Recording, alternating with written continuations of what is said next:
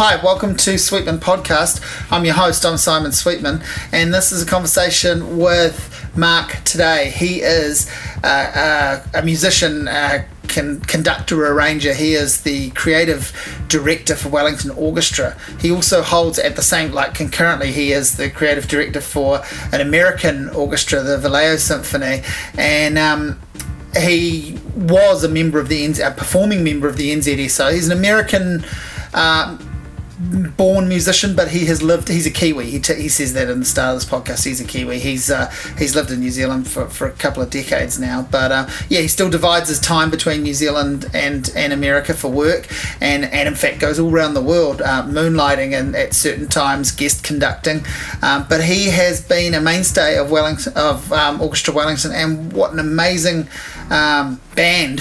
I call them a band. They're a group. What an amazing orchestra they are. I love checking out their, every season is interesting, and I always get along to at least one thing. I should go more often, but always get along to one thing. And so we referenced in this conversation the final of the 2018 season, because I had gone along to that performance and it was amazing. I'll include my review of that in the notes for this, so if you want a reference to the works that we discuss and some of the players that are mentioned, it'll all be there if you want to read that. I had never met Mark, but I have been in awe of him as a performer and conductor, as a musical entity, as a force of music and a force of nature. I've been impressed with his work and abilities for a decade or so. I think I met him fleetingly over a decade ago, but this was the first time that we'd actually properly spoken, and we'd been wanting to do this. Well, I'd been wanting to do this podcast for a long time. I think he had certainly been interested in doing it and just wasn't available one previous time. So it was lovely to sit down and meet him and chat with him. And so this is a big old chat about classical music. This is the most I've ever talked about classical music in one go in my life. It's the most that it's been featured on the podcast, and it was a great thrill to meet Mark and to sit and find out everything that goes into designing a program, and really to dedicating a life to classical music. He's Juilliard trained, and I feel like his mastermind topic could be just about anything on the subject of classical music. The orchestra has released an album on CD and also on double vinyl. There'll be notes, linked to notes for that too, so check that out if you haven't already. I really loved meeting Mark, as I said, and having this conversation. This is me talking with Mark today of classical music fame, is what I'm going to say, because he's been involved in so many projects over the years. So yeah, enjoy this.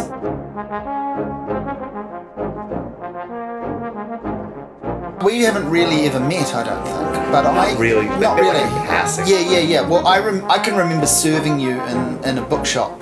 Really? Years ago. Like, I'm talking probably the first season of Orchestra Wellington. God, I wasn't an asshole or anything, was I? No. I usually can remember what people have purchased. Good. I can't remember what you bought, but I do remember I had probably just been to my very first Orchestra Wellington gig, so I sort of broke character of being a retailer and said to you, hey, I went to the show and I loved it and rah, and you just said, oh, hey, great, thanks. That's great. I love hearing that. That's sort of, and then, I've been to the shows since, but I've wanted to talk to you for a while, and I think we did a little bit of liaising about a year ago around trying to make it happen, and it didn't happen. Yeah. And that's a recurring theme for me in chasing people for podcasts. So I'm really grateful that you. That's my pleasure. Yeah, that you wanted to come around. I wanted to. I know a little bit about you, but I guess I want to. It's always good to start at the start. I want to know where you grew up, and then I guess within that, music is so much a part of your life. Was that always the way? Okay, well, I grew up in the New York metropolitan area in New Jersey, and I think it's probably a story that lots of people tell who are into music or make some artistic endeavor or sporting endeavor their life. The school that I grew up in had a really strong music department. I was lucky to grow up in an upper middle class area which had a first class music system, and when I was 11 years old, we were allowed to pick an instrument. I went into the band room and I saw a euphonium, which I thought looked really cool. Because, at that time I was much smaller, so it looked like a gigantic tuba.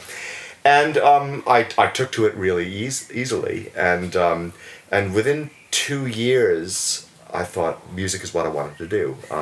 But I also quickly realized that I wasn't going to become a professional euphonium player, because the only avenue for that is like the Marine Band in Washington, and I'm a make love, not war kind of guy. Right. So I went to the trombone because the mouthpiece is the same.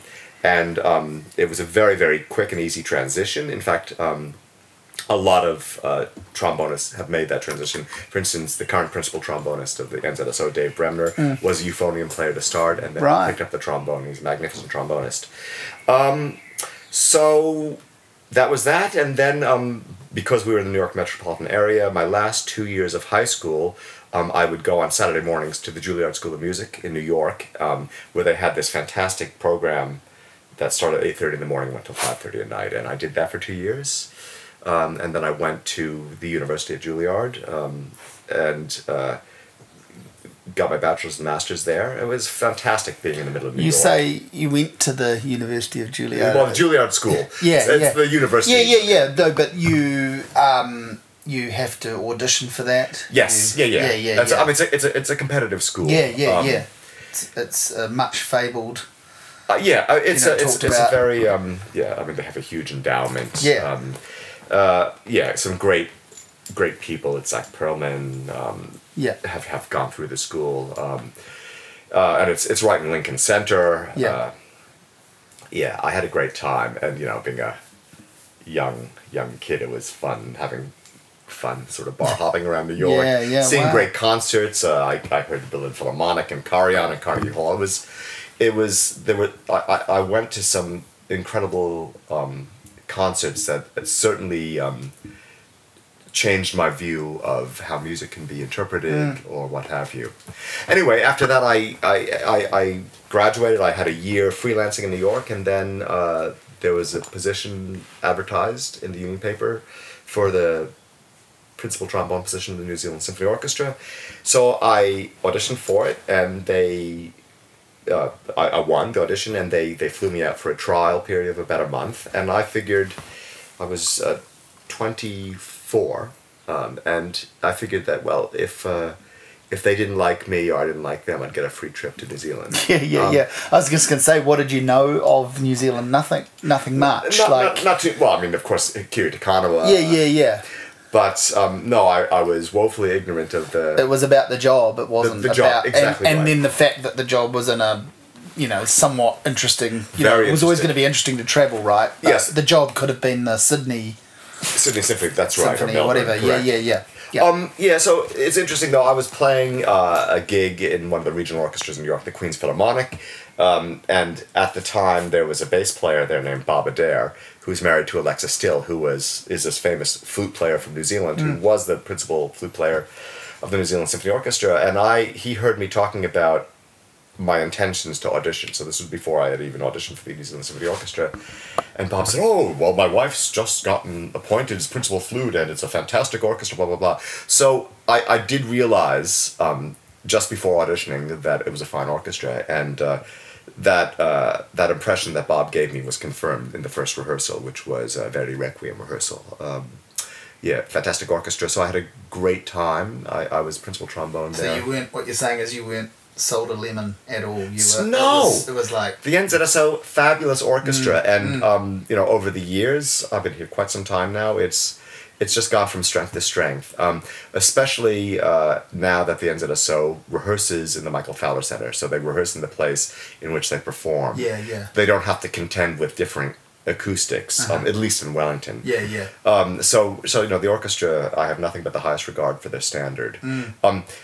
During my time as a trombonist, one of the things the person who preceded me as principal trombone stepped down to second, and they were really keen to get someone, I guess, from overseas, because the second trombonist, John McIver, said to me that they wanted someone who would also teach to sort of maybe start a school of trombone playing that wasn't so brass band centered, and I took that on board. So I started teaching immediately after getting the job at Victoria University, and that's been a really big part of my career, teaching music, first trombones, then orchestral repertoire classes, what have you. So I had a connection to Vic, and they were able to indulge me with doing orchestral repertoire classes where I would start conducting all the kids and the students, I should say, and then I was doing contemporary music stuff with my colleagues from the New Zealand Symphony Orchestra.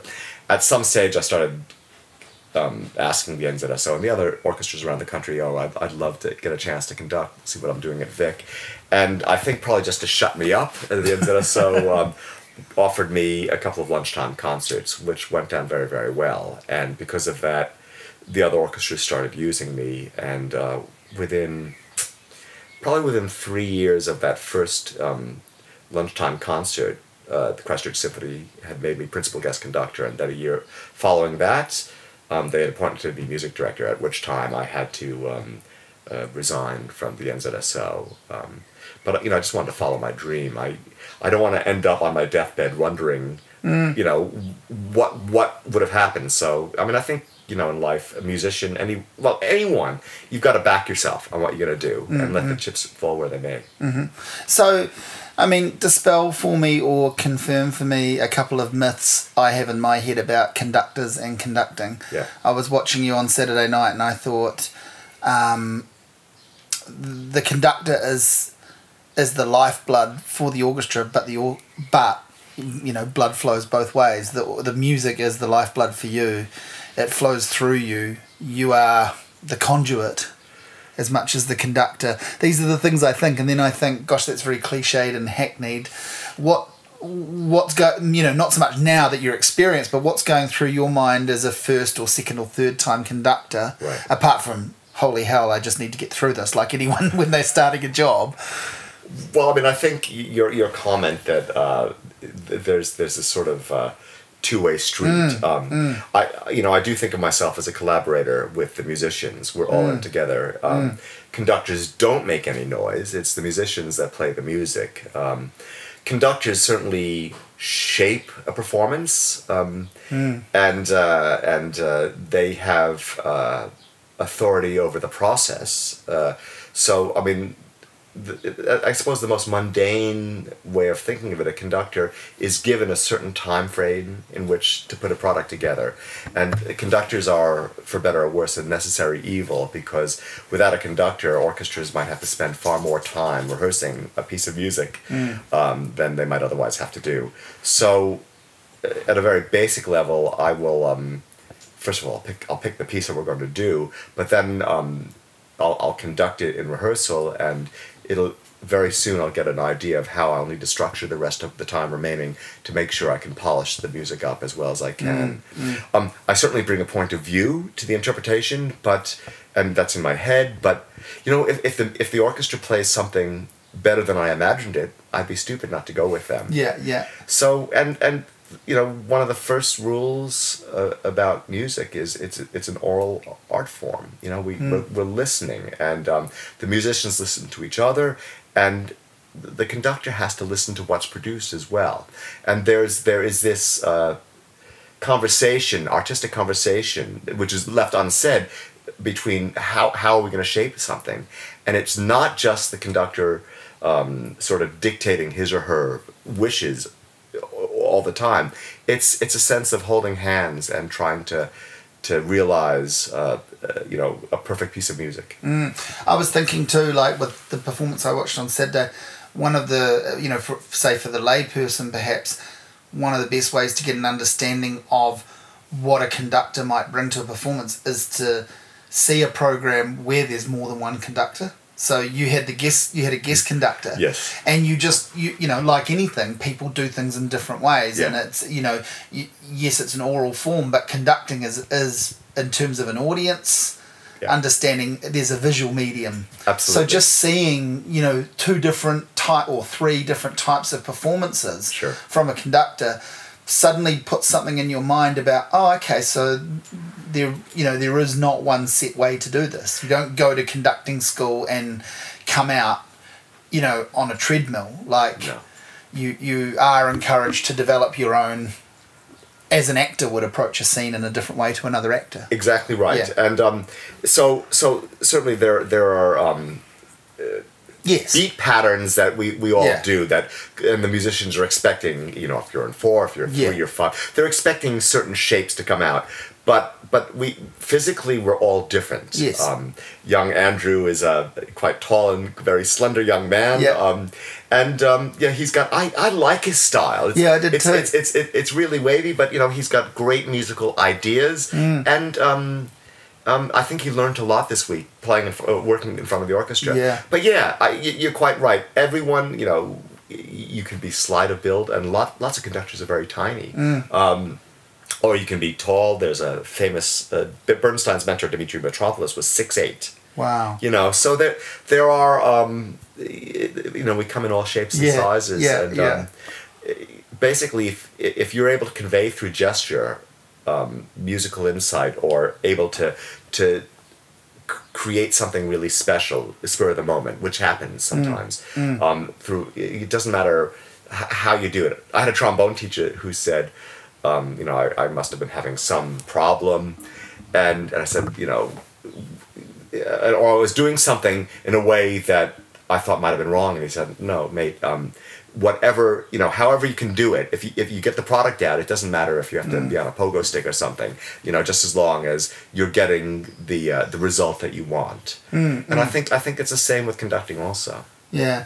Now you're you referenced Kiri Te Kanawa, and people know stories about her, and I guess other people that are as famous as her or have those roles, and we, you know, the idea of someone being a diva, in the you know, negative connotations, and you know, you've worked with people from outside of, you know, strict classical traditions, Art Garfunkel, Dave Dobbin. Sure. You don't need. I'm not setting you up to name names, but what's the relationship like for a conductor and, say, an important guest, or a you know, a guest soloist? It doesn't need to be a vocalist. Are there tricky relationships to manage? Do you become like, you know, is there a sort of puppet mastery thing that you have to be doing? And what's it like connecting with people, perhaps fleetingly, you know, one performance, and they bring all sorts of expectation and baggage? Yep. It's a good question. So Kiri Te Kanawa is certainly a diva, but in my experience, a diva of the very best sort. Yeah. You know, I think. So for me, Kiri, it's all about the music for her. She is as serious a musician, as serious about her craft. As you'd expect. I mean, sometimes she has said things in print that don't endear her to the public, and you know, and we all do thoughtless things, I suppose, from time to time. Things that maybe we would regret saying, and I'm sure that might be the case for her. But my experience working with her, I've worked with her a few times, but the first time I met, of course, there's this expectation of this is Kiri Te Kanawa, you know, pretty much the most famous person in the classical music world. And she was in the beginning a little standoffish, but it was interesting. You know, you just treat them with absolute professionalism. You do a great job. You try to bring to the table what they bring to the table by example. And so, for instance, so that first rehearsal, we did a couple of numbers, and Kiri said, "Look, I just got off the plane. Like, can we just resume this tomorrow?" I said, "Of course. That's fine." And I think that broke the ice, because she might have expected me to say, no, we need to get I'm the boss, I'm in charge, you work for me. But it's that's what I wonder. It's kind of like an interesting, you know, in a way, I see the sort of the star soloist and the conductor as you've both got kind of authority over being the boss in a way, and so there becomes a push-pull. Yeah, you know, that can happen. I'm trying to think. I don't think it's ever... I'm going to say it's never happened with me. Yeah. But I will say that it's because I adopt the view that it's their piece. Yes. I'm not going to tell Kiri Te Kanawa how to sing the Strauss 4 last songs. Yeah. You know, if she has a conception... But having said that, there is give and take in concert, and I might say, oh, Dame Kiri, do you mind if we go a certain direction or what have you? And they'll either say yes or no. And so there's a little bit of that, and then this idea of spur of the moment in a concert. So, for instance, 2 nights ago, Michael Norris's violin concerto, Amalia played the last movement of that faster than she had ever done in rehearsal. Right. And it was exciting. I was just going to say, I loved that. Yeah, it was super amazing. And we did too, because all of a sudden, like, of course, there's nothing like a world premiere to focus one's attention. But when it goes 10% faster or 5% faster, whatever it was, immediately we were even more awake and in the moment. Yes. And so so that kind of thing can happen with soloists. But there's a nice disguise in that piece, in that it was a piece that had so many twists and turns. That's right. And not only is it a world premiere, so no one's going, oh, that's not like how it's supposed to go. Yeah. But it was full of surprises, right? Yeah. So Kiri Te Kanawa, a diva of the best sort, and in fact at the end I sent her a card of the first time I worked with her, just saying, thank you very much. Your approach to music making is an inspiration, and this idea that excellence above all else is really important. And this was around the time where she had the timidity to diss our Hayley Westenra. Oh yes, yeah. No one disses our Hayley. Yeah. That's a real. They're the two, aren't they, out of music in a way? I guess so. So like you can understand one wanting to not give the other any change, unfortunately. Yeah, well, it's opera versus opera. Yes. But in terms of like outside, in terms of the mainstream, what people know about, exactly, yeah, they are the two big. Yeah, that's right. Names. That's right. Yeah. It's incredible, really. Yeah. So you've worked with. How does it work for you around?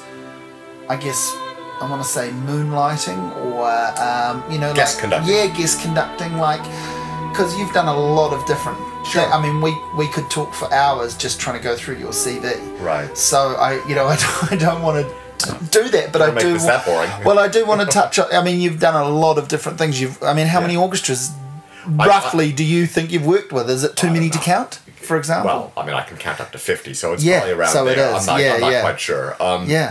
It's the nature of the conducting business. I'm very fortunate. I have 2 music directorships. I've had 3 in my career so far. But of course, I guest as well in Australia, New York. New York, of course. In America, in Asia as well, and it keeps the mortgage happy, I suppose. Yeah. Wow. And it keeps it fresh. Also, it's always there's something enervating, energizing about. Getting in front of a new group of musicians and hearing what they give, how each orchestra is different, how they respond differently to the beat, what have you. Yeah. So, I mean, it sounds to me, I mean, you got to conducting as much as anything through teaching. Teaching and playing, and, I mean, obviously playing. Absolutely. Obviously that's a bit... But you don't get into music and go, one day I'm going to be a conductor. You get into music and go, I'm going to be a player.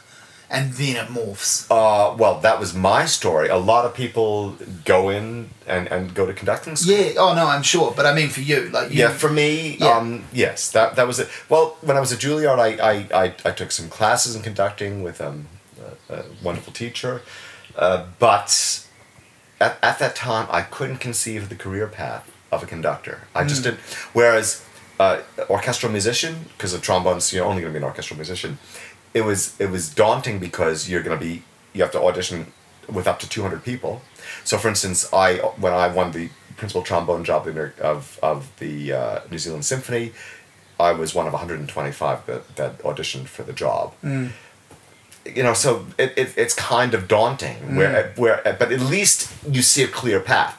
You win the audition, the committee likes you better than everyone else. You get the job. The end. Conducting, it's a little less straightforward than that, but the path I've taken is one that's reasonably common. Possibly even more common is the idea of becoming a conducting student, then getting an assistantship somewhere and then moving on. Yeah. So I mean, what's the first significant musical directorship that you have, and how long does that run for?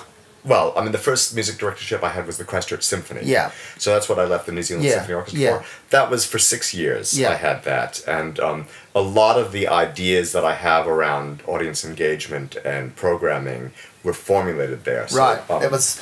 I made a lot of mistakes, but I also had I gained a lot of insight into how things work. And so this is like early 2000s. Yeah, early 2000s. I was really, I was proud, and I still remain proud of the work I did in Christchurch. I mean, my numbers were the highest they've ever been. I'm sure next year when the town hall comes back from the earthquake damage, their numbers are going to start rising again. Yeah, but I'm really pleased that I was able to give to them a more coherent subscription idea concept, which they're still using to this day. I think that was probably some of the help that I was able to offer the Christchurch Symphony at that time. But so what I learned in Christchurch, I've been able to bring to my second orchestra, which my second music directorship was Orchestra Wellington, and my third orchestra music directorship, which is I have concurrently with Orchestra Wellington, is in California, Vallejo Symphony, and they're in the Bay Area. Yeah. One of the regional orchestras. There are a lot of orchestras that circle San Francisco, and they kind of all use the same players. They call it the Freeway Philharmonic. Right. Yeah. So you hold the job with Orchestra Wellington. Yep. First, before you do that on its own for a bit. Yes. Yeah. I mean, so. They're my orchestras, and obviously I have to attend board meetings or what have you, and I'm responsible for the programming and auditions and that kind of stuff. But Northern Southern Hemisphere orchestras, they work pretty well, and I'm able to manage my time. So if I have to be in one place at one week and the other week, I mean, Air New Zealand has a great service between San Fran and Auckland. Super easy. Yeah. You just jump on at night and you're fairly fresh the next day. Really fresh. It's great, and both ways it's an evening flight. Yeah. Couldn't be easier. Yeah. I've done that a couple of times, and it's pretty decent, right? Definitely. So talk through a little bit about what an actual what the music directorship entails. You just sort of said around attending board meetings, commissioning works.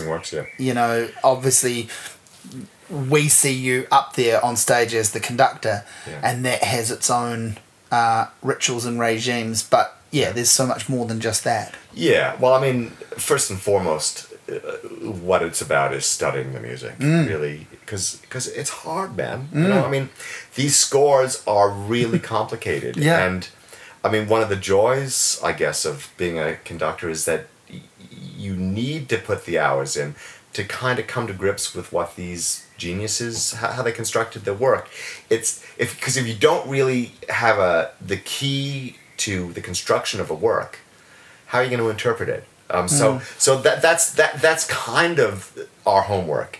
And then, of course, it's how effective you are at time management, instilling inspiration to the musicians, what have you, getting the process done. But then, there's this idea of programming. Programming is really, really difficult in my view. I take it very, very seriously, and I'm pretty proud of what we've accomplished in terms of our numbers.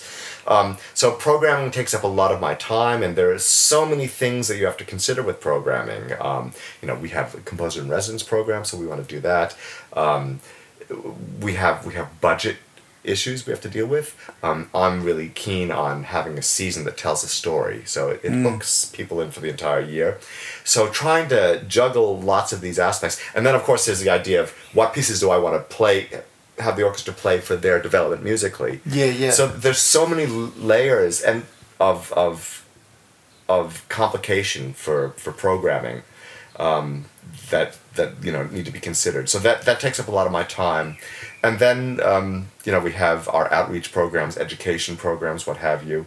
And look, it's not all me. We work as a really tight unit. It's not a huge office that we have, but we're really lucky. And before we started recording, we were talking a little about this. And one of the things that I want to stress is that it's not just one person that is responsible for the success of an orchestra.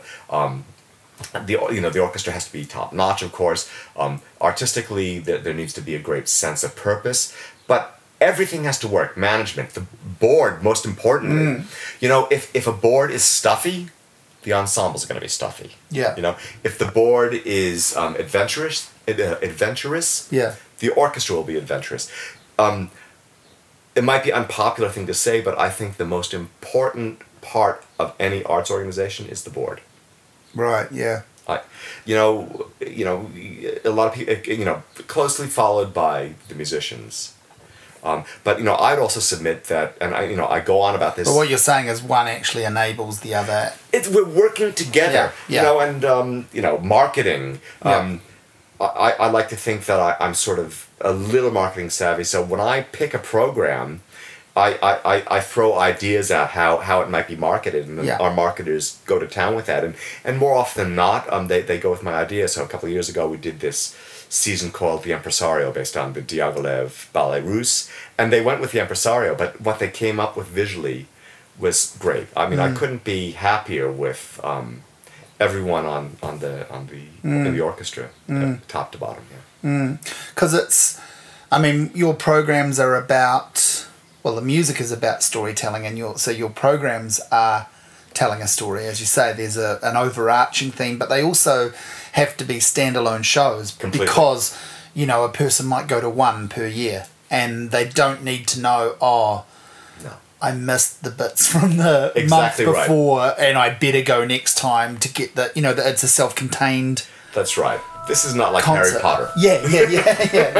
Well, that's a relief. Yeah. I'm stuck in that. Oh at my the gosh. moment. Oh yeah, that's right. You poor man. It's awful. I bet it is. The best thing about it is the music. That's right. Yeah. Absolutely. Yeah. The music is amazing. Yeah. So, my sort of naive idea here is that, obviously, you've got your playing background and your conducting background, and they serve each other. Yes. Like, as you say, some people go off and learn to be a conductor. Now they can only do that with some musical understanding and ability, but they might not have played as much.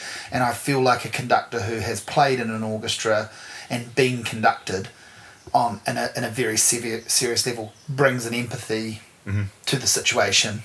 Yeah. I'd like to think so. Yeah, and someone who's gone on to do to teach as well. That all brings various sort of ideas around how to communicate an idea and so forth. Yeah, I think you're right. I do. Yeah.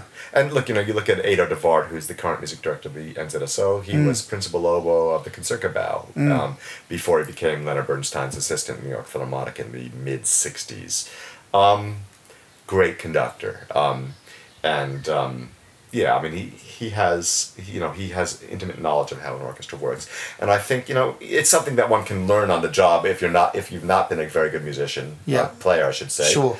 But yeah, it's definitely an advantage to player conductors. Absolutely. Yeah. And then what I'm thinking is, so you have your experiences as a player and the repertoire that you've learned as a player. Yeah. And then and a lot of that sits with you. Some of it, like anything people learn, gets pushed to the back of the brain and even gets forgotten with time. And I guess the same is true for you as a conductor, that you have your kind of staples that are just so ingrained, but you're constantly learning and finding new works. Absolutely. I guess what I'm trying to get to is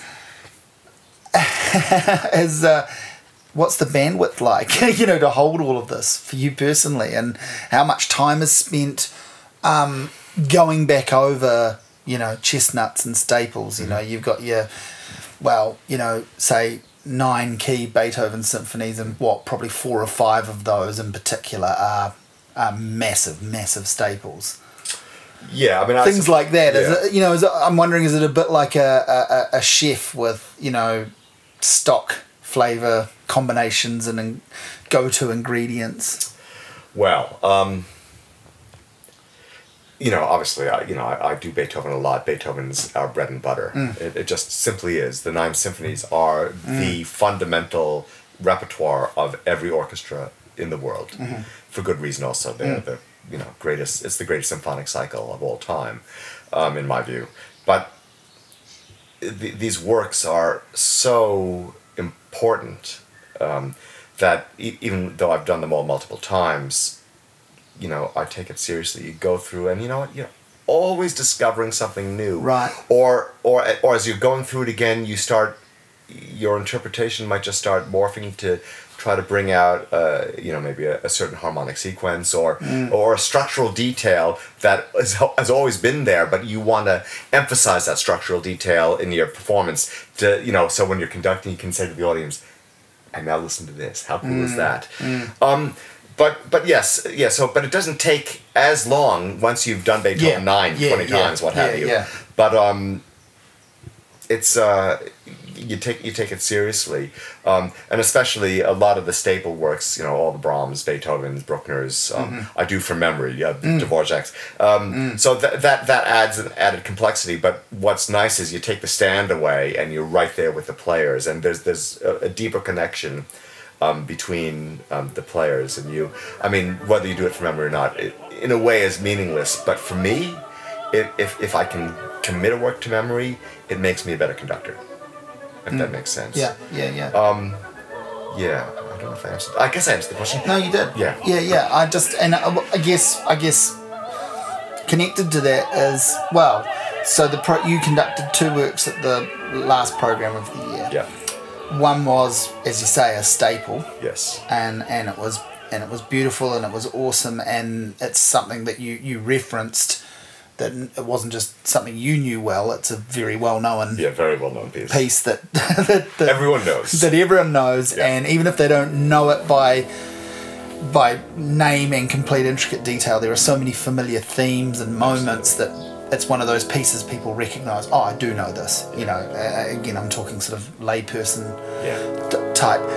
But the other piece that you did that we've referenced that preceded that was a world premiere of a local composer, Michael Norris, which was amazing also, and it went through various different motifs and moments, and it really twisted and turned. I thought it was very filmic and very, very interesting.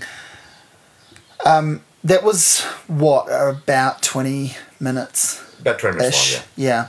So that's a you know, a normal but big piece, a big, you know, a centerpiece. I mean, I think that's a major size. Yeah. So, I guess, as that being the world premiere, I mean, how much work is involved in delivering that to stage? From, you know, is that something you're able to explain? Yes, I am. Just seemed like that's a good thing to talk about, because it seems to me a weighty, big but not enormous piece, a mid-sized piece, and it's brand new, and so no one knows it. So what's involved in it? Okay, so when I got the score about 2 months ago, I started studying it, and the first thing that struck me was this was probably the best and most well-conceived score I've ever seen in my life. The level of complexity and intricacy of notation that Michael wrote, I just couldn't comprehend the amount of time that it took. And then in our pre-concert talk, which he shared with me, he said that it took him 10 months to write. And I can believe it, because, I mean, I don't know, I don't have the score with me, but you know, it's well over 100 pages of, you know, 24 staves, and every single stave has very specific details. He's having the strings press lightly on the strings to create harmonics, and they're all very, very complicated harmonics, false harmonics also. So he might press the string and then lightly press either a 4th or a 5th or a 6th above, and that has different consequences for what harmonic sounds. It might be a 5th 2 octaves above, or it might be an octave above, or 3 octaves above, and all of this has to be detailed. So that was the first thing that I noticed. So let's say it took about 8 to 9 months to write the piece and then have it printed out. Took me 2 months of study. Not you know, I have lots of other things I want to say. I was just going to say, it's not. No. You've got another whole gig going on at various points. I'd go completely insane, man. Jesus. Yeah. But yeah, so there was that, and then the players, of course, got the music probably about 2 or 3 weeks before the first rehearsal, and you know, I was concerned because. A lot of the scale, the passages, because a lot of this music is non-tonal, there are sharps and flats that sort of don't really make, like if you're practicing scales, you soon get a rhythm for how accidentals are going to appear in front of the music. But these didn't kind of make too much sense, and it was based on these really non-repeating octave scales that he's invented. So a lot of this writing was awkward for the players, and some of the players expressed misgivings to me before, saying, This can be really hard, Mark. Do we have enough time? Because we only had a 2.5-hour rehearsal the night before the premiere. Wow. So we get to the rehearsal, and Michael's there, which I was really pleased about. And basically, we were able to sight read all the movements. It looked like it was going to be a lot harder to put together, and there were certainly places that I had picked that were going to be hard, and they were hard. But they weren't insurmountable, and 2.5 hours was plenty. We were able to read the movement, rehearse the movement, all three movements, and then at the end I had about 25 minutes left, and we were able to run the piece again. And then we ran it again in the morning, and then a couple of patches for Michael, and then we did the concert, and it was just at a very consistent level all the way through. And so I think it's testament to the quality of Orchestra Wellington. I couldn't be prouder. It's possibly also testament to the fact that we did 2 Bartók concertos earlier in the year. Bartók second violin concerto and his first piano concerto, which are ridiculously difficult pieces. So I think the orchestra was thinking, oh wow, this Michael Doris looks just as hard as the Bartók, but in fact the Bartóks are far more. Yeah, well, I was going to say there's obviously a match fitness type thing that happens. Completely. Yeah. Completely. Yeah. So you're talking good players who work hard and all bring their personal abilities and stories to it, but as a unit, there's something that happens throughout the season, right? So completely. Match fitness. I love that, and that's what I was referring to earlier. Programming. It's not just about trying to think of an idea that will sell well. Yeah. It's also what's going to be best for the orchestra. Yeah, when are they at their right moments to hit this and you to sell it? That's right. And you always want to challenge an orchestra, I think. In the best possible way. Bring music that they might not have played before, or music that does take work, does take concentration. Because that's, they're highly trained musicians. We need to have fun. You do need to challenge yourself, I think. Well, for myself, I've been to a bunch of different orchestras over the years, but I'm very, much a neophyte or whatever. Like you have seen so much more than me, and you understand it on such a greater level. But I guess we've both probably seen, and maybe you've been part of, performances where it actually does feel like going through the motions. And I wonder if, we were talking before we started recording about baggage that people bring to going and seeing an orchestra, and how people can feel uncomfortable, like that like it's exclusionary. Yeah. And I think maybe people have had that bad experience where if they don't fully understand what's happening, and they watch someone and they think, oh, that person's just standing there with a triangle, and then at the end they ding it. Yeah. That's not that hard. I could do that. Or whatever, some sort of cliche like that. Right. Then that sets up it's a negative framework. Absolutely. Whereas you watch a piece like that Michael Norris piece, and you can have never experienced an orchestra before, but you're going to be moved and engaged because so much was happening across different sections. You could see and feel the spaces, the various tensions, and so I think bringing that out of players, choosing works for that, and bringing that out of players does a good job in engaging an audience, right? Okay. I think so. I mean, look, and I'm really pleased that you like Michael's piece.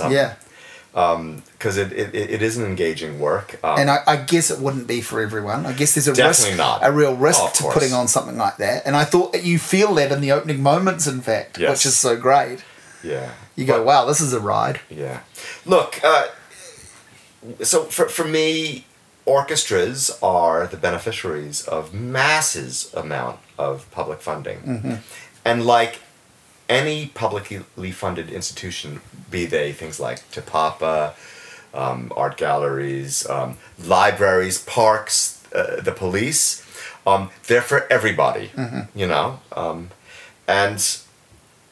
I abhor this idea that orchestras exist for WASPs. white Anglo-Saxon Protestants of means. I mean, of course, I love them. Don't get me wrong. They, but everyone pays their tax. They should have a chance to go. So the Michael Fellows Center, what a beautiful venue. Yeah. For me, there's something about going into a full hall like there was on Saturday night with an expectant audience and enjoying some cool music. And you might not understand it all, but it's a scene. And, you paid for that building. You've paid for this orchestra. Why not enjoy what makes Wellington so special? And that's one of the many things that makes this city great. I mean, the music scene here, the culture scene, you live just down from the best brewery in the country. I mean, it's nirvana here, really. And, and the progressive nature of the country, not just Wellington, it's to be celebrated. And for me, that's what motivates me. It's my mission statement for the orchestra, maybe not the board's, but I want Orchestra Wellington to be considered one of the among the most accessible orchestras in the world, accessible to all. I want everyone to have a chance to experience music, and not all music is for everyone, but I think there is something. It's something that should be experienced. Yeah, what you're saying is, I think too, is it's about creating entry points. Completely. Yeah. Thank you. And so, there's something else I want to go back to, but I'll try and park that. This seems like a good place to talk about Orchestra Wellington's brand new double vinyl release, which is simultaneously about as hipster as you can get in this day and age, but it's the correct medium for the music, right? Like, there's that too. Again, it's that thing that I think, I think I said this to you off record, but you do that well. You sort of inject humour and fun, but you adhere to tradition as well, and that's what releasing a double vinyl in this day and age for a New Zealand orchestra is doing. It's actually shouldn't be deemed, weird or not normal, because it's how many of the players and the audience first encountered this music on that format. That's right. So the whole album came about because one of the classical music critics, John Button, also owns a label, Concordance, and he's really keen on celebrating, because I think he seems very impressed with where the orchestra's gotten to, and he wants to show people overseas the standard of the orchestra. So he said, let's record these two Beethoven symphonies, the first and the third, live. Makes it great for a great pairing, because the first symphony is like this young 27-year-old genius announcing himself to the world, and then with his Eroica Symphony No. 3, it's like this he's putting down his line in the sand. He changes music forever. The Eroica is probably the most important symphony ever written, in terms of after that. Before that point, symphonies were a certain thing. After that point, they would never be the same again. So we recorded it, and John only wanted to record it on a CD, which was fine. So the LP was Marek Basinski, our marketing manager, and my idea. And it was just lots of fun doing it, and we decided to go with 180 gram vinyl, and then we decided to go with colored vinyl. I mean, I wanted to do a picture vinyl, but in fact, picture vinyl sounds like crap. But we colored vinyl's the nice compromise. It is. It looks cool, but it's still And I think it's just as quiet as black, evidently, and I think the pressings are pretty good. Yeah. I mean, I have 30, 40-year-old albums that are pressed better than the ones today, but that's another story we should talk about. But it's pretty good, and you and Marek are both obviously music fanatics, but you're both vinyl heads from very different disciplines, essentially too. So that's quite a nice meeting of the minds. Yeah, but I mean, I'm a vinyl head because I'm an audiophile. My dad was an audiophile, I love the toys, and he's a vinyl head because he's a DJ, which is another kind of audiophile. Completely. So I look, it was great, and one of the things I'm really pleased about is we're partnering with stereo shops, and this is going to be a recurring thing every concert. I'm going to have a different stereo shop, or maybe the same stereo shop a couple times a year. Showing gear, playing our stuff, not just this vinyl, but other things, maybe guest artists.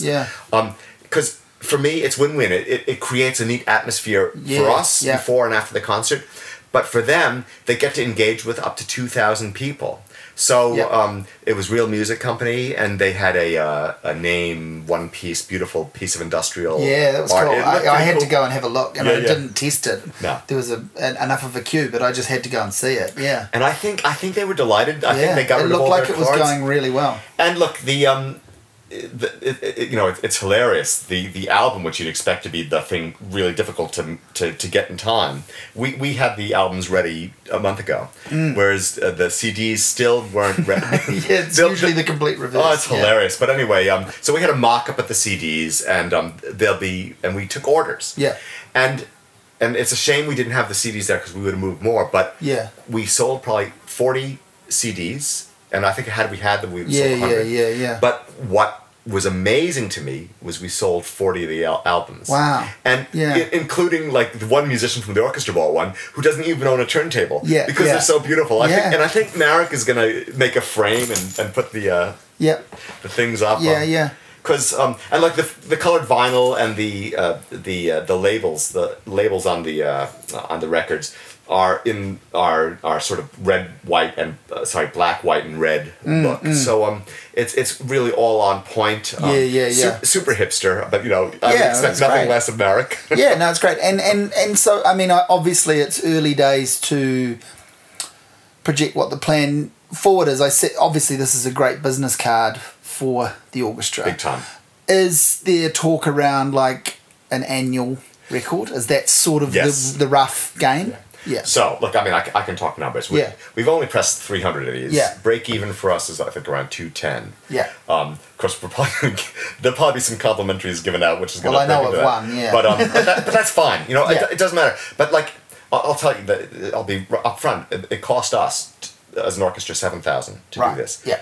It's nothing. If we don't break even, it's just the marketing cost. Yeah. And, that's... Yeah, it's a sunk cost. It's Yeah. We're going to get so much out of this. I think Marek's talking to Jesse Mulligan tomorrow about it. Yeah. And, Cool. so it's a chance, when was the last time a regional orchestra was able to, talk to the guy, Yeah. And it's Exactly, cool. you'll get more reviews. That's right. Than you like product reviews Exactly than you normally right. would. I don't know if they're worth anything these days, but just the fact that there'll be more of them means that it's more worthy. That's right. And look, with the CD, we'll sell a lot, and that will go overseas. John Button has contacts. Yeah. So what John's about is, and he sent it to a pre-release CD to a reviewer in Australia who was blown away. Said, "What? This is the second orchestra in Wellington. They sound this good." Yeah. This is the B team. Yeah, this is the B team. So look, I'm really happy in terms of future releases. Yes. I've already told Kirsten, my boss, that we're doing the three Samuel Barber concertos: the violin, the cello, and the piano. Yeah. So that would be 3 sides, and then maybe we'll just do the D side, so it'll be a double gatefold again. Do the Barber Adagio for strings. Yeah. With Amalia Hall on violin, Michael Yeah. Houston on Yes. piano, and then the Barber Adagio. It will sell. Yes. And Yeah. and we'll do the same thing. We'll have the CD with everything, and then we'll have the double gatefold sort of limited edition. Yeah. Because it's Wonderful. I think it's a cool idea. I do too. Yeah. I mean, I'm an easy audience for it. Obviously, you're in my house. I've got turntable on my desk, and I've got records. Looks like a super cool turntable too. So, what I want to go back to is I wanted to ask you about this, and then you referenced when you were working with Christchurch, you said that was where you, I guess, developed some of what you bring now, Right. your performance style, your work style, your ideas. And I wanted to ask you, I guess, exactly how you have developed that and what antecedents or influences in terms of, what have you picked up from other people, or what outside of the discipline are you trying to bring into action? Do you look elsewhere outside of, other conductors in classical music for inspiration? Okay. Does that make sense? Yeah, it does. So I mean, in terms of Christchurch, it was trial and error. I came to the idea. So when I got to Christchurch, they were playing in the town hall, but then they were playing in what was the James Hay Theatre, which was a dreadful acoustic, and it was like so they had two different subscriptions happening at the same time, and it just and that aspect didn't make any sense to me. Also, the programming that they were doing before I came in, it was board led, and the board felt that what the audience wanted was just the classics all the time, and oddly enough, they found their audience numbers dwindling because you can't play Tchaikovsky 4 every other year. Yeah. No one wants to hear that. It's a great symphony, don't get me wrong. Yeah. But like, where's the context? So last weekend, you heard Dvorak 9. Possibly the most overplayed symphony other than Beethoven 5. Yeah. But I think we earned our stripes because throughout the year we did a cycle. So we played some. Yeah, you created You Uh, created a new context for it. Exactly right. Yeah. So the first thing I did in Christchurch was I engaged the audience with questionnaires. What do you want to do? What day of the week do you like to go out? We kind of because they hadn't done that. Yeah. And it soon became clear that Christchurch wants Saturday night. They don't want Friday. Yeah. They don't want Sunday. Don't even mention Tuesday. Yeah. It's Saturday. But the orchestra was doing all sorts of nights. So it was just basic things like that. So and then there was the venue, and it was clear no one wanted to hear music in reverberant cathedrals. The James Hay was dry as whatever, and really they wanted to play in this glorious town hall they have there. So we moved everything into the town hall. We, on my recommendation, we decided to have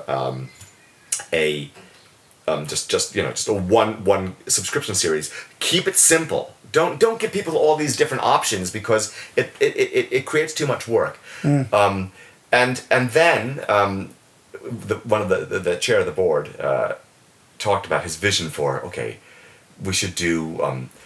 It was really something basic like just a movement of a concerto, like maybe all second movements, blah blah, something like that. But it got me thinking. Well, hold on, maybe we should just do a cycle. And so I said to him, well, I like your idea, but let's morph it slightly. And how about we do all 5 of the Beethoven piano concerti with Deirdre Irons, because she was teaching at the university there, and she's a beloved figure in classical music. So we went with that, and that was my first experience of having a 5. It was we had 9 or 10 subscription concerts, but we had a series of 5. Yeah. And that worked really, really well. So I started playing with the idea of thematic programming, and other things. Like at one point I did a theme of Don Quixote, so I did a Strauss Don Quixote. Telemann wrote one as well. Stuff like that. I was playing around with other concepts. I mean, that one was a little bit too naff, really.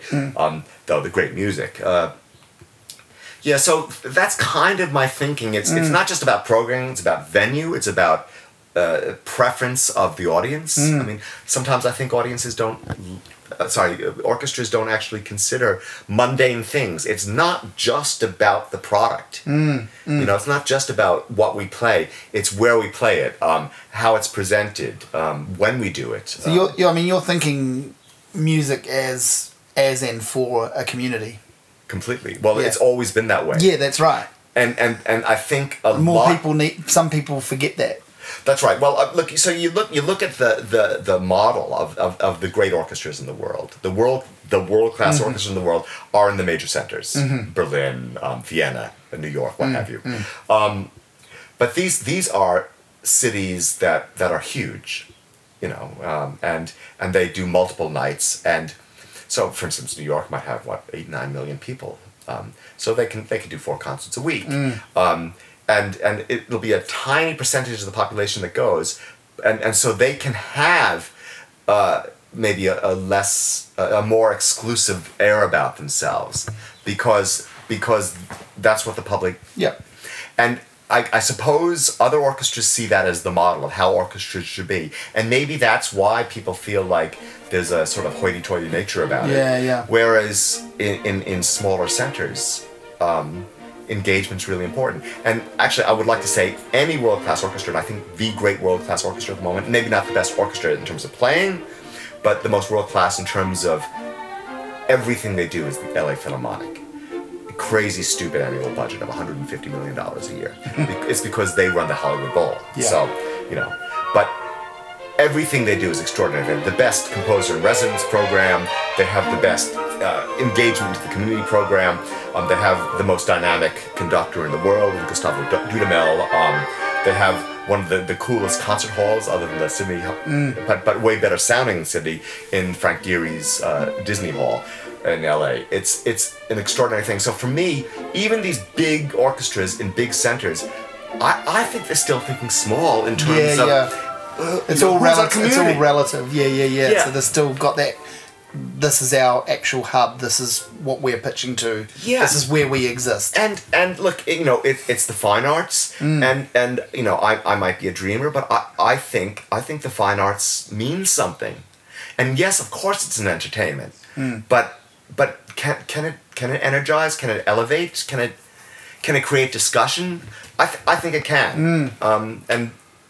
And that's what I think is great. When I was in Vallejo, I've done a lot of concerts for the kids, what have you, with the school kids, and one of the things that struck me, because Vallejo, the school system's not so great, and you have the whole urban blight thing in America a little bit, which we're not immune to, but it's nothing like as bad or vexed an issue as it is in the States. And one of the things that struck me when talking about Beethoven or introducing a young soloist is that, these kids are young and their lives are ahead of them. It doesn't have to be a dead end road. You can create games for a living, or you can do something as obscure as be a conductor and have a decent life, or you don't have to do something that maybe you have to do to live. Rather do something that you live to do. I think. So I mean, I think that, and it's not just the fine arts. Also, I mean, any kind of music can energize people into, the beautiful pathways that are available in life if you choose to take it. So I mean, I'm getting a little highfalutin here, but I think that's good. What I sort of have always got from your performances, from the orchestra, Wellington's performances, as coming through, and what you're saying is that it's kind of a mix of a realistic approach with a lot of hope. It's like, this music isn't for everyone, but it could be, Exactly right. We recognise there are barriers of entry. We recognise some people want to go to the rugby and they don't want to do this. Some people want to go to metal concerts and they don't want to do this. But they can do both. That's right. And we're open to that, and that's the sort of feel I've always had. Because they pay for it. Yeah, it's there for you, and so, I mean, you kind of like when you walk on and off the stage, when you feature a soloist. I think when I had that encounter with you in the bookshop all those years ago, and I was sort of saying how blown away I was by not just the show but your approach. To me, I've noticed that ever since. It's your whole demeanour is around featuring everyone, saying, this is a giant big thing, loads of people on stage, and it only works because of all of them. Exactly right. Like, yes, you've got the stand-up guest soloist or the first violinist that gets introduced, but it doesn't mean it's all because of them, and it sure as hell doesn't mean it's all because of me. It's every single person, whether it's 30 or 50 or 60 people on stage. That comes across all the time with, That's great. Well, I'd take it a step further, and I really bring this up essentially every time I speak to the audience. It's not just about the people on stage, it's about everyone in that room. There's kind of a pact between there's the composer, but then there's the performers, and then there's the audience, and and there's giving and receiving both ways. And Orchestra Wellington is about its community, and one of the Simon's dog. And it's something I stress. Music just doesn't exist in a vacuum. And the reason why we create these temples of music in the Michael Fowler Center, et cetera, is so that we can all get together and experience something, and whether you're performing it or you're listening to it, you all have a part to play. And I stress that, and I completely believe that the reason why Orchestra Wellington is so successful and it is because of the audience. And Yeah. you know, this term world class, it's so much BS. You know, Yeah. it's just complete bullshit. But one thing that I do believe, and I've said this, the only thing that's world class about Orchestra Wellington is its audience, because the numbers are extraordinary, and I cherish this sort of palpable connection that we have, and you know, with great success comes great responsibility now, and I just want to do right by the audience and the music. You talked about, you know, I mean, you've said it here, but you talked about at the final show for the year on Saturday about being proud of the next year's program and putting a lot of, and yeah, I get this feeling of, I guess I've thought this across the last few years, there's absolutely no resting on laurels for you or the orchestra. It's like every year, it's like, how do we, if not beat, how do we be as good and slightly different? That's right. Yeah, not so much better, but how do we be as good and different? Well, that's right. And so next year, so this year we did a symphonic cycle, and you know, that's an obvious thing to do. I could have done another symphonic cycle next year, but people might have started to think, oh, they're just copying themselves now. So you know, we've decided to base a season around an idea, this word epic, and so every concert has epic music. You know, and I think that's without argument, in my view. The pieces we're featuring next year are just so massive in scale, maybe not in duration, but in terms of importance to musical development and the size of the orchestra required. I'm hoping it's an overwhelming and also a positive experience for the audience. Yeah. And you know, over the years you've done collaborations with sort of people that sit outside of the field of straight classical music. Yeah, more like Bick and people like that. Yeah. So you bring in pop acts or Absolutely. You know, people that you know, and you know, featured soloists, and you've created, I guess, lasting relationships. People like Michael Houston. Yeah, absolutely. I mean, Michael's one of those people that we try to feature every year. Yeah. You know, he's talking about retirement, but I mean, I think I have at least 5 more years of ideas for him. Yeah. So he better, you know, continue eating his fiber. Yeah. Yeah, and I mean, in terms of, you know, the pop thing, I did a lot more in Christchurch. Right. Because Orchestra Wellington doesn't do too much poppy stuff actually, but I'm immensely proud of what we achieved in Christchurch, and it sort of created, I think, a template for this whole collaboration between orchestras and pop stars. Having said that, the first collaboration, which was in a way of an inspiration for us, was the original Enzo. Yeah, right. But we, you know, as is my want, we went big time. We just didn't have single performances. So I think the first season we did Julia Deans, Anika Moa, and Nick Runga. So, you know, once again, it was this idea of having a cycle. So it's not just classical music that can have a cycle, but we can feature, you know, 3 extraordinary women in New Zealand pop, you know, and I love just the whole music scene in this country is incredible. The classical composition is really, really strong and well supported, I think, and then there's Kiwi popular music, which is just extraordinary. So now we started. Before I started recording, I said to you that I kind of didn't have any background in classical music as a kid growing up. There was no one that, you know, I didn't learn a melodic instrument, and I didn't listen to classical music. So I sort of taught myself about it, and I did it as a, not to set up a divide between 2 types of music, but I did it as a way of purposely listening to music that I wouldn't write about and that I wouldn't, you know about. I wanted to learn about something new because I was working in a music store and I was reviewing basically pop and jazz records. You said that you have a similar thing, but the opposite. I mean, you need to escape and unpack from what is your job. You love music and you're going to listen to music anyway, but classical music is kind of research to you one way or another, I figure, in most cases. I'm sure you have favourite things you can just sit and listen to and fall in love with again. Yeah. Or be turned on to for the first time, perhaps, in terms of new works. But in what way do you extend out beyond classical music as a listener?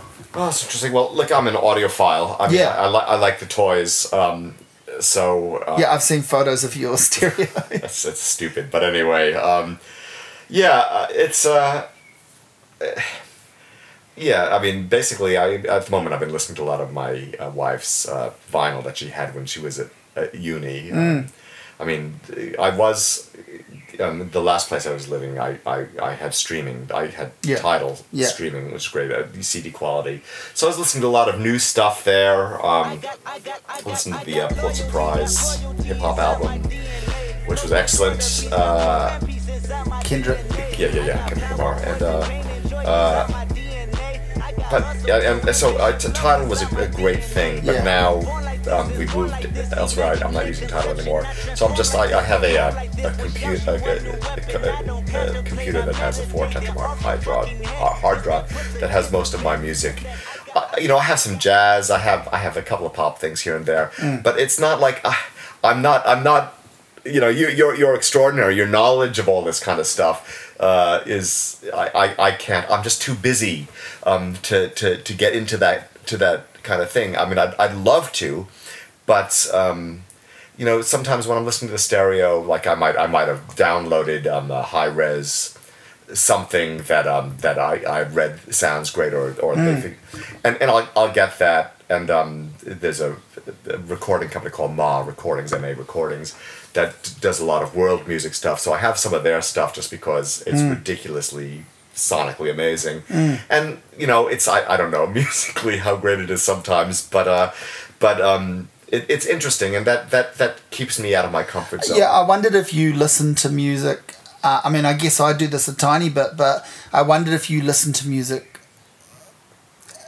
outside of work for arrangements and perhaps production almost above. Sometimes. Yeah. Sometimes. I could imagine that about you. That. Yeah. I mean, so it's got to be good, of course. That's a given. You don't listen to bad music and pick out, but you can listen to. I'm sure I listen to bad music. Yeah, I know I do. Well, I didn't know I did, but enough people have told me. But you listen to it, you can spot an amazing component of a bad song or a bad. Absolutely. A bad performance of classical music. You can spot the bit that shines and so forth, can't you? Yeah. So I mean, being a person who makes his living in live acoustic music, it's really neat to hear how close stereos can get to the live sound. And that's what I'm all about, and that's kind of why sometimes I chase musically questionable albums that are so well recorded. But if I'm just cooking dinner or I'm just relaxing, I'll play whatever Justine has. Whatever the album du jour is, and we'll play a few albums. But I'm quite happy to put on some of the Ring Cycle, because I've got 4 different Ring Cycles on vinyl. Right. It's great. Simon O'Neill came when I was still living in Auckland with my older system, and we put on the Carillon Berlin. It would have been Rheingold, and Simon was like, "Wow, these things sound great on voice," and I love that. And so generally I'll listen to stuff in the background, and I'm still probably 50-50, mainly classical with that. Yeah. I mean, I'm a little bit of a nerd. No, I bet. I mean, how could you not be, right? Like, you've devoted your life to it. Yeah. I mean, I feel bad. The thing is, I work a lot with James Morrison, the genius jazz trumpet player, and he likes working with me because I do have a way to get the orchestra to swing. So I mean, I'm not completely stupid when it comes to various styles. And actually, one thing I should talk about, coming through conducting as a musician in the NZSO or any orchestra has to play stylistically correctly for whatever style, genre, or composer. Mm-hmm. So I don't see why it should be different for a conductor. Yeah. So, as a trombonist, I would play pop shows, what have you. I played the original Enzo album, and as a trombonist. And so you sort of get a sense of how things are expected to be done. So and quite frankly, as a conductor, if you're serious, you're going to knuckle down and work out what's authentic and what isn't. And of course, if you're working with someone like Julia or Vic or Anika, they will let you know in no uncertain terms what they want. That's fabulous. Now, you mentioned your wife's name and her record collection, but she's a musician as well. Justine Cormack, And yeah. she's we'll chuck that term out, she's a world-class musician and she's a classical musician, she's a violinist. Yes. Now, what is great and I guess bad about living with another musician, obviously you guys have a shared passion, a shared interest in terms of your work. What's a diary date like? Are you all over the place and different? We are. I mean, so she was the concertmaster of the Auckland Philharmonic, Yep. and then she became violinist of the New Zealand Trio. Trio, yeah. But she left it because, being in a trio is a little bit like being married to multiple people. That, being married to one person's hard enough. Yeah, yeah. But she left it after a solid stint. Yeah, 15 years. Yeah. It had been enough, and we rode the property market in Auckland, and so we've always wanted to live in Central, and so we somewhat irresponsibly bought some land down there before we could afford it, but we immediately had to put our house up to auction in Auckland, and we did well. So we moved down there, we're building a house, and Justine's still playing quite a bit, but she's actually project managing. Right, okay. And so she's taken a little bit of a step back. And she's really detail oriented, so so that's going pretty well. But yeah, no, so because Amalia Hall was, who's our normal concertmaster in Orchestra Wellington, was the soloist, Justine was asked to perform because she's, has had a great career as a concertmaster, and that was fun. Yeah, I wasn't even getting to the fact that you actually conducted her. And how many times has that happened? Was that? Oh, quite a bit. Not so much anymore. Yeah, she might help us out once a year. Yeah. But when she was in the Auckland Philharmonia and I was their associate conductor there, we would see each other a lot in that professional process. And it's always been very good working with her. No, she's great. She always has things to say to me. Yeah, gives you notes. Gives me notes, and and that's good also. Yeah. I mean, I guess a flaw that I have in rehearsals, I suppose, is sometimes I try to be too amusing. And, right. And basically, I think, and that happened at one point in the middle of the Michael Norris. We had just done the first movement run through, and there was a palpable sense of relief in the room, and I said something, and one of the viola players sort of made a pun about it, and I started joining in, and Justine was like, Mark, stop this, But I felt comfortable that we have some time, we can lighten it a little bit, and that was my intention, but. Yeah, so if that's one of the things that I probably need to work on. Just to be more completely businesslike all the time. Yeah. I mean, and I'm pretty focused, as you can imagine. But yeah. Anyway, now your American job is not in your hometown, but it does connect you with your birth country. It does. And my family actually. And your family, yeah. And but you've obviously committed to. At least another season with Orchestra Wellington. I think I know the answer to this. You're building a house down south. But do you get the urge for going? And you've been here a long time. Do you want to go back? Obviously, it's a whole separate discussion what it's like living in America in 2018, 19. Yeah. Is it satiating to have that connection going back for work? Right. Well, it is. So my orchestra's in Vallejo, California, which is the top of the San Pablo Bay, just 20 minutes south of Napa, which is great for a wino like myself. So my sister lives there. It's great to see her. My brother's 20 minutes down the road in Oakland. My brother-in-law lives in Oakland. Does he? Yeah. Home of the Tower of Power. Yeah. I've got some of their albums. Fabulous. Anyway. Yeah, totally. And then my parents, they're still alive and kicking in God's Waiting Room, which is Florida. But they still come out and we do our thing, and right now it's great. Would I love to get a major orchestra in the United States? Of course I would. But would I give up Orchestra Wellington? No. And would I move to the States? I don't think so. I love it here. I feel like I'm a Kiwi. I spent more of my life here than I have in the States. Yeah, I was going to say you've spent most of your adult life here, really, right? Yes, absolutely. Yeah. Oh yeah. Yes. Yeah. No, I've certainly spent more of my life here than in America. Right. Yeah. So you're a Kiwi. I just don't sound like one. Yeah. And so what's happening next year? You've got the Orchestra Wellington season. Yep. That's out and available. People can find that. People Yes. have already got the programs if they went to the last performance. Yeah. And then what else is on the work schedule for you? That would seem like a full-time job in and of itself for any one person. Well, then I've got my Vallejo season. Yeah. So how much of that is that all set up already as well, or is that? Well, we're still their Still seasons under- go yeah. September to April. Right, So, okay. So no, I mean I've got my plans. We won't launch until May. Right. Probably. So you're working on that. Yeah. I mean I've got ideas. We're looking for a new executive director at the moment, so that's a lot of stuff I've got to deal with the board at the moment. But yeah. So those two things I do a lot of guest conducting as well. In the States, Asia, and Australia. So it keeps me busy. Jeez. Yeah, that's fine. Hopefully it means we can afford this house. It's scary. You'll find out. Yeah, I know. Yes. Yeah, I guess that's right. Yeah. Well, we've had a big old chat, and I know that we've talked about predominantly classical music for longer than I've ever talked to anyone on the podcast for. So. And very eruditely. Thank you. Yeah. Is there anything that you want to put across that you hoped I'd asked you, or is there anything that you want to plug? Or we've done enough plugs, but is there anything? No. I mean, I've really enjoyed the talk. Yeah. I mean, kudos to you for doing this, and also your music criticism. You're the.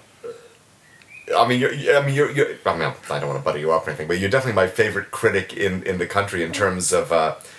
Having a point of view and being fearless, which is something that you don't really get so much with the classical critics. Well, actually, that's interesting. What relationship? I mean, you mentioned John Button. I mean, he's a long-standing Wellington, and I mean, I've met him a couple of times, but not for ages.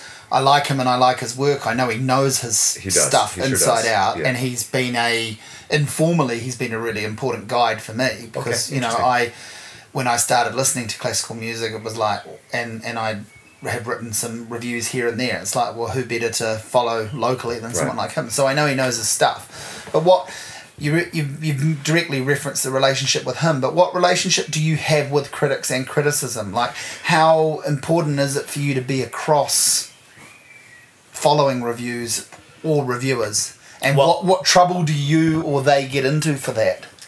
You talk about fearlessness. Oh, I see. Well, I don't know. I mean, I read reviews, of course, and I use them when it suits me, and ignore them. Yeah. I mean, generally, I disagree with every review I read. Right. Whether it's positive or negative, I might have some issues with it, but I do appreciate a critic with a strong point of view, even it might not be the same as mine. Yeah. And that's what I most admire about you, John. He has that too. The problem with John Button now is what's happened to the Dominion Post. Yeah. Is bleeping terrible. Yeah. I'm not going to talk swearing too much. I mean, I think you're welcome to. Yeah, okay. I mean, it's appalling. We're in the quote unquote cultural capital of the world, cultural capital of New Zealand, and yet our paper doesn't. I mean, it's complete rubbish compared to the Herald. Yeah. Which is bad enough, but the Herald they're still trotting out some arts coverage. They're still trying to get to events and mention them. Yeah. And I think arts coverage sells papers. I think so too. I mean, we're probably always going to think that, but I think so. I mean, I've been on the brunt of it. Personally, I've been on the receiving end of arts coverage disappearing out of the paper. It's bullshit. I didn't make a huge living. I didn't make any living out of it. Yeah. It was just a component of my income. Yes. But I had a good time doing it, and I felt that I was offering something. I felt it was a service to be doing it, and I had some great experiences seeing some amazing things. Right. So I'm very disappointed in the Dominion Post. Yeah. And look, of course, I have my own vested interests, but the culture of a place, and not just the fine arts, but every aspect of culture should be celebrated and should be documented in the paper. Yep. I mean, it's turning into a rag. Yeah. I'm sorry. Why? There's so much to be celebrated here, and And even if you go to a show and say, well, this was complete rubbish, there's still an element of celebration. There's this sense of communication, the relationship between the documenter of what's happening. Yeah. And I mean, we see this, sometimes I think the Dominion Post still has this. What was happening in the Dominion Post 100 years ago? Well, 100 years hence, what are they going to have to say? Yeah. We had an unusual freak snowstorm. What was actually happening culturally in Wellington today, Yeah, totally. Yeah, I mean, I've had a few conversations around this recently with people and been doing a bit of thinking about it that, one of the things that, because not all music reviewers review gigs, there are a lot of music reviewers who just review albums and they've never really reviewed, and the idea of reviewing a gig is very interesting because a lot of people would say, well, what's the point in reviewing a gig? It's over. It's over, by the time the person... And I understand that that's a simple way of looking at it, and it's not incorrect. No. But one of the things that reviewing gigs does is exactly what you're speaking to around a cultural history of a place. Absolutely. And then when you have one or two regular gig reviewers, the audience, the readership, gets to know their taste and their style. Exactly right. And so if I dismiss something, it's coming with the knowledge that I've been to loads of shows across loads of years. It doesn't mean I'm right, but it means, that's what informs my take on that is not this is the first gig I've ever been to and I don't know what I'm talking about. That's right. I've been to hundreds and I hopefully can structure a sentence.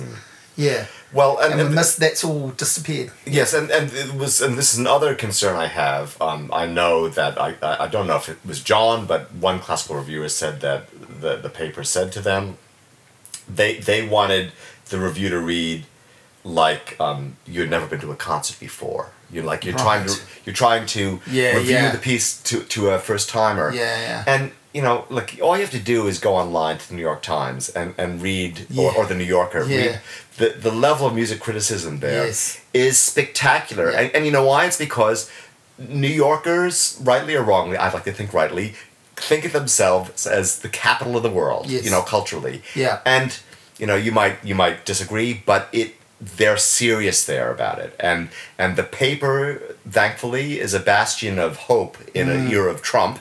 I think they take this idea of the paper of record really, really seriously. Yeah. New York Review of Books. I mean, it's so intellectual, and you read a review, which will be a few column inches, and it gets into the nitty gritty. And then the people like Alex Ross, the New Yorker. I subscribe to the New Yorker. I always love reading his music criticism. And it's not, sometimes he reviews a concert, but he's actually talking about bigger picture stuff. Yeah. And where is that dialogue in New Zealand right now? Yeah.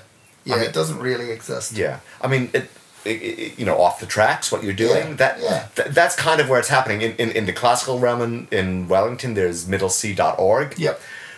And that's great. What Lindis Taylor and Peter Minchin are doing. Yeah. Great. And theatre review for the dramatic arts and stuff. There's things like that. There are these there are these places, and I guess a lot people know where to look, but it's not the same.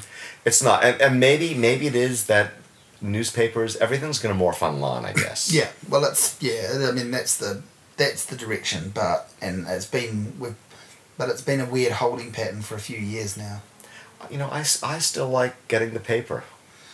And there's still, the fact, sure it's a declining market, but a little bit more of a fight wouldn't hurt in terms of, because I feel like a lot of resources are being put into lazy, simple coverage. It's not that it's easy to do. They're still actually tying up a lot of resources, putting out lame coverage. Yeah. When you do read gig reviews now on stuff, they tend to... it's a bit like what you were saying about I want it to read like you're a first-time show attendee, and the reviewer will actually reference their own interview they did with the artist. Right. They'll talk extensively about the banter on stage. Right. And, there are times when a bit of referencing, a bit of banter can be relevant because it can be funny or of course interesting. But it's almost a blueprint now for how a review is to be run. And so it's like, mention the interview we did with them 2 months ago, mention, this thing that happened that at a previous concert, mention this thing they said, and then say everyone had a good time. Well, that's not a review. No. And to go back to your New Yorker examples, Yeah. and New York Times examples, if you're reading a review of a show in the New York Times and you can't follow it because you haven't done enough reading, that's not the writer's fault, that's your fault, the reader. You go and do some extra reading and catch up. Yeah. Or don't read it, that's your option. Or just read it over a period of time.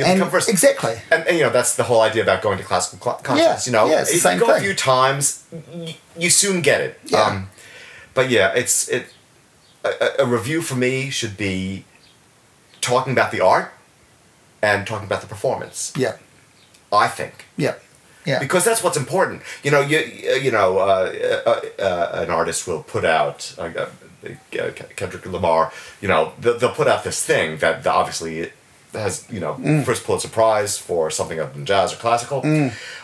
They're making a statement there. Yeah. And they didn't just get lucky. Yeah. Yeah. They're doing this because they're speaking to our culture today. Yeah. And it's imperative for the critics of the time to critique their art. And I suppose when he comes into town to say, okay, this is his art, what you thought about it, and did he do it okay? Yeah. Yeah. And then banter, what have you, what was he wearing? Yeah. I mean, I don't know. Yeah, it's all 8th, 9th, 10th paragraph, it's the first stuff that should be cut. Yeah. I don't know what to say about this, but we're in the arts, and the arts are important, and that's what should be celebrated. Yeah. And that's the role of a critic for me, and that's why it doesn't matter whether the gig's come and gone. Yeah. It needs to be documented in the paper. Yeah. Well, thank you again for doing the work that you're doing, because your enthusiasm for what you do is so palpable in talking to you, and it is on the stage. I've always, as I said, we've really only just met through this conversation properly, but I've always felt that about you and your work when I watch it and listen to it. You're so invested in it, and it isn't just because it's helping with the mortgage. Yeah. Thanks very much, Simon. Thank you. Cheers.